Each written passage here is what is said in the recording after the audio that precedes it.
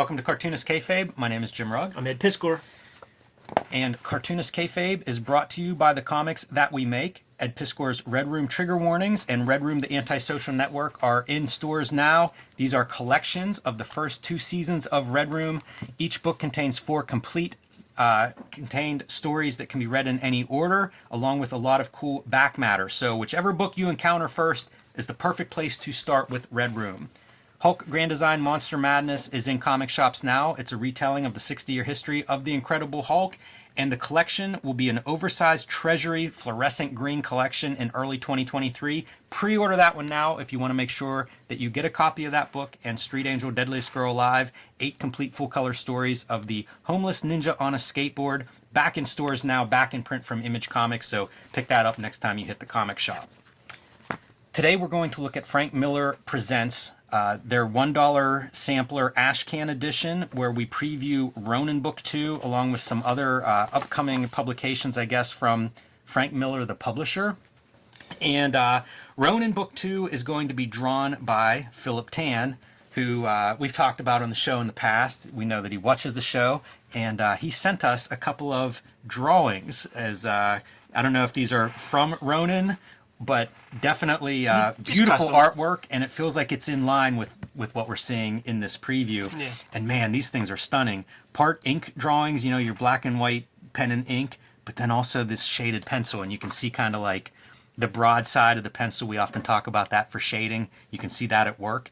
And you know what's really hard? Making pencil and ink work together on a page. Yeah. These look nice. Yeah, it's incredible. Like look at this one, even having like hatching with the pencil. Very on cool. There, and it really and I feel like, you know, channeling some of the Miller Ronin isms with some of the cross hatching and stuff in these, but beautiful pieces, man. The guy can draw. Yeah. So as I said, the Ronin Book 2, Frank Miller is writing it, created, written, and layouts by Frank Miller, pencils by Philip Tan, inks Daniel Henriquez, and John Workman on lettering, longtime letterer. And you can see kind of like the statement here of Frank Miller's mission statement starting this publishing imprint. It's published on some good paper, man. Very, very toothy. You like if you handled this paper too long, like your fingerprints would rub off. You know, this is what's called newsprint now. Like if you get a pad of newsprint for sketching or something, that's what this stuff is. It's a little bit different than like the old web press newsprint, but this is newsprint, which I don't know if that's why you get $1 price or if it's something Miller looked at and said, I like this, so this is what we're doing. Yeah. So this is your preview, I assume, of actual pages that will be in Ronin 2 whenever it comes out.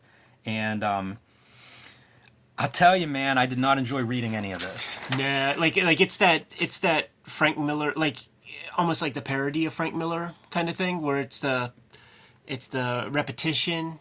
There's a couple of stories that we're going to look at in here. I don't connect with any character in any of these books. Like, they feel like they're just surface level generic kind of stuff, you know, talking about like the inhumane AI is mentioned in here, but it's not like I understand who this is or that this is a real person. Like, she could be the AI for all I know in terms of what we're getting in here. And maybe the bigger book will be different, but it's just very surface level. Yeah. And it made me think of like reading this, like, read Ghost in the Shell if you're interested in like AIs and connecting those to human beings and stuff. And that's pretty damning when you think that book is 30 years old, 30 plus years old, and I feel like it's a little bit more getting into those issues than what I see here.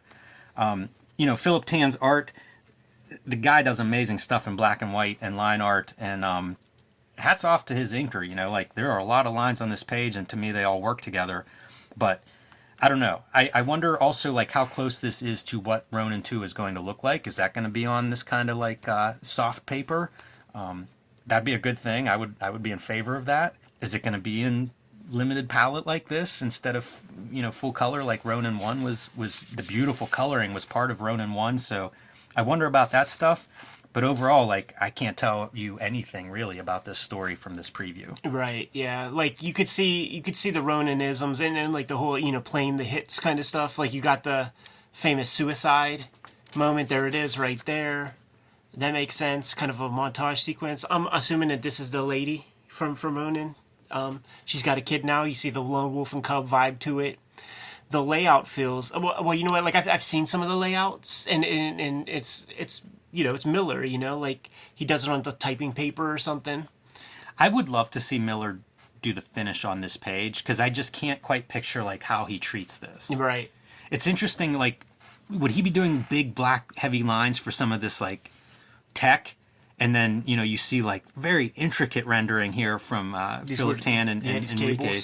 And I wonder, like, it just feels really different than Miller art. Yeah. Even though the layouts feel consistent. So I'd be curious, like, I don't know, man. I'd like to hear the back and forths on that, some of the particulars. And I'd be curious, like, what Miller looked like if he were going to do this himself. Just knowing Philip Tan's work, like, it's fun to see, like, I feel like I could tell what he's retaining from the roughs, like these basic shapes. Feels like a Miller thing where he can get into abstraction, and the way he draws now is like pure abstraction at this point.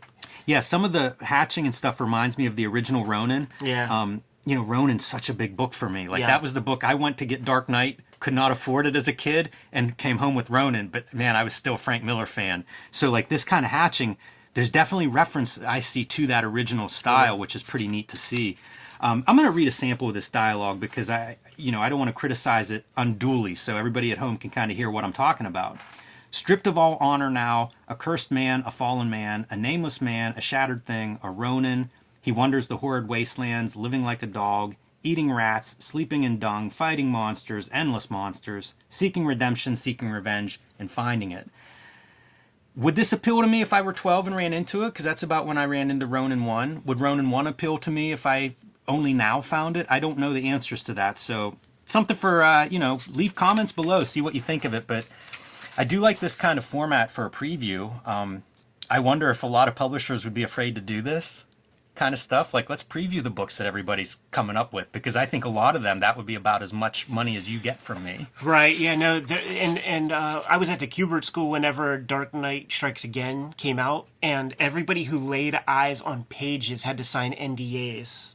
They did not let that information out, and the stuff we'll eventually get there in Wizard Magazine, where they have the previews. Well, maybe we won't. Maybe we won't go into the hundreds, But the imagery that you see in Wizard Magazine, it looks like Sin City imagery of the highest level. The question is the one that you always think about because it just looks like a Sin City image except no face on the dude. And what came out is not what was being sold from that sketchbook material, man. So, it's a lot of kayfabe going into stuff. See these poses and stuff like I could imagine the Miller sketch that went into putting that together. Yeah, I could too. And I think some of them you're going to see probably, this feels like maybe there's a little more Philip Tan building that woman's face, whereas like some of these things really feel, that's to me very Miller-esque. Yeah. These poses very Miller-esque. So it's got to be hard to have that task, where like you're working over a guy's work who is a very distinct visual stylist, but you got to bring your own stuff to the game. Yeah. Probably takes a little adjustment there. Yeah, and it's one of those things where Philip Tan, it's no small feat to even participate, because everybody's going to be comparing it to the OG, and you just got to divorce yourself from the chatter to do the job. If Frank Miller asked you to do it, you would do it. If Frank Miller asked me to do it, absolutely. I would do it. So you put in your best foot forward. Try to show improve. If it is black and white, like I think it's interesting that it's a format that Philip Tan really hasn't done.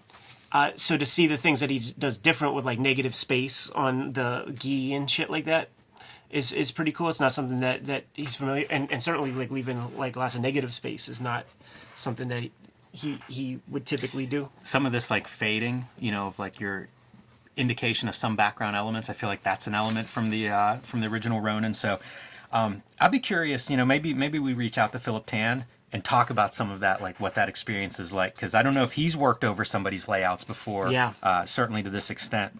And it's interesting, you see people do this, like Carson Grumball did it on, with Dave Sim on Strange Death of Alex Raymond. So like, it does happen for various reasons.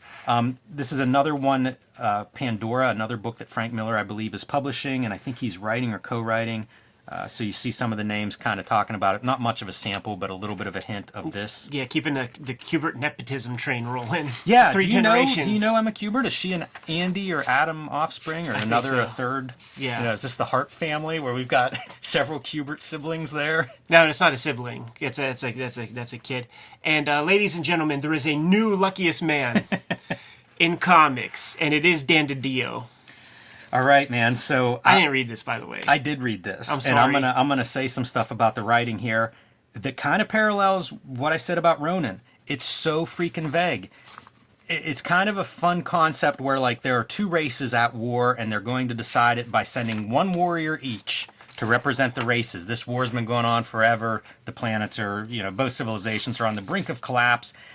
But of course the warriors are very honorable. It is such a like I was reading it and I'm like, is this like a post-World War II kind of presentation of war where it's very much this honor and, we're not seeing any of the side effects of war. We're being told all the civilizations are struggling, but you're not seeing any of that. And I mean, how many pages have I flipped here where this is all we're talking about is this big showdown that they're heading off to. And on their way, they find out that both of the ships are armed with like a destruction button. So once you win, then you get to kill like the entire, like explode the other planet or whatever. And of course, both warriors are like, well, that's not honorable. You're fighting a war to the death with each other. And I don't mean with these two. I mean with like a civilization against a civilization. So what did you think the outcome was going to be in this war that you've been engaged with forever? Really odd and peculiar. So the ships basically take over these guys, like incapacitate them because, hey, we're having this showdown whether you like it or not. Although I might be interpreting that wrong because some of this stuff is out there. And the ships tell me what's happening. People at home, I mean, look at this. Yeah. It's ridiculous. But I think the ships end up colliding and somehow they end up on Earth where let's cut to New York City 20 years ago. And we've got some guy running from some generic superhero on the rooftop. Generic is the word. That's the only word that's in my head the entire time. And like Dan DiDio, former publisher of DC Comics, like I always feel like the administration is like failed creative. You want to make comics, and this is his shot to make a comic, and there's probably funding behind them in some capacity. It feels like this is like if you put a bunch of stuff like Star Wars, write this stuff on pages and put it in a hat and then pull out the things to make your comic is what this feels like. Also, like, look, you've got two spaceships exploding over New York City. Start there. Sure. I don't need any of the rest of the crap. If two spaceships suddenly showed up in the space above New York City and exploded, guess what, man? That's the story. Yeah. You know what I mean? And that's the story that as a reader, I'm in. I'm a human on Earth. Like, that's the part that makes sense to me. The other stuff was just like, what are you wasting 12 pages of my time for? You need to be Dan DiDio's editor. And also, that shit looks like a fucking mid-90s Image, like, knockoff comic. This is, I mentioned at the beginning, I was pretty disappointed in the sampler overall. And I think of, like, Frank Miller, like, Ronin #1 to me, 20 years ahead of its time. Yeah. I look at this sampler and I'm like, it's 20 years ago. It's like 25 years behind. It's this is like that job level. It makes me feel bad. Like when Marvel first got computer coloring. It makes me appreciate a guy like Will Eisner, who like has been criticized for being a little out of time with some of his graphic novels. But you know what he's not out of? Like, that art looked great. Yeah. It's his voice on the page. Yeah, this is... What, is this a cash-in attempt? Like, I can't even tell, like, exactly what the motivation is behind any of this stuff. Totally. Now, we turn the page. This is my favorite spread in the book. Yes. One, you get to see some of Frank Miller's wild art. Whether you love it or hate it, at least it's Frank Miller. You know, like show me that stuff. And it is pretty wild art, man. That is... Put your tracing paper on there and draw a human skull. But Manera doing Sin City. Yeah, so there's going to be two genius. Sin City books? Is that what we're talking, or is that just a pinup? I assume that's a book, but I could be wrong. But man, I hope it's a book. I fucks with that, and dude, like, I think we're getting a glimpse of Marv's heritage. Look at that nose. Look at that brow, dude. Yeah. We may be getting a glimpse of Frank Miller's next run-in with cancellation. Yeah, right. He's been talking about doing the Western. He has for Sin a long City time. From the 90s, I think he used to mention that. Yeah, so geez, man, It certainly had some gestation time. Put him in a bubble, Keep that guy safe. Gotta love Monera drawing, though, man. It's such a delicate line on some of this figure. Really wild stuff. I don't know what to make of that, Ed. Yeah. It spins my head around. I can't tell who's doing what, why this exists, what Miller's interest is in it. Frank, Dan, give the Kayfabe Boys a call next time you do another sampler. We'll be your editors because you could use some help at this level. I'm curious, I guess if that's what it's supposed to do, it certainly raises the bar on that. I am curious to see what one of these things looks like in person. Yeah.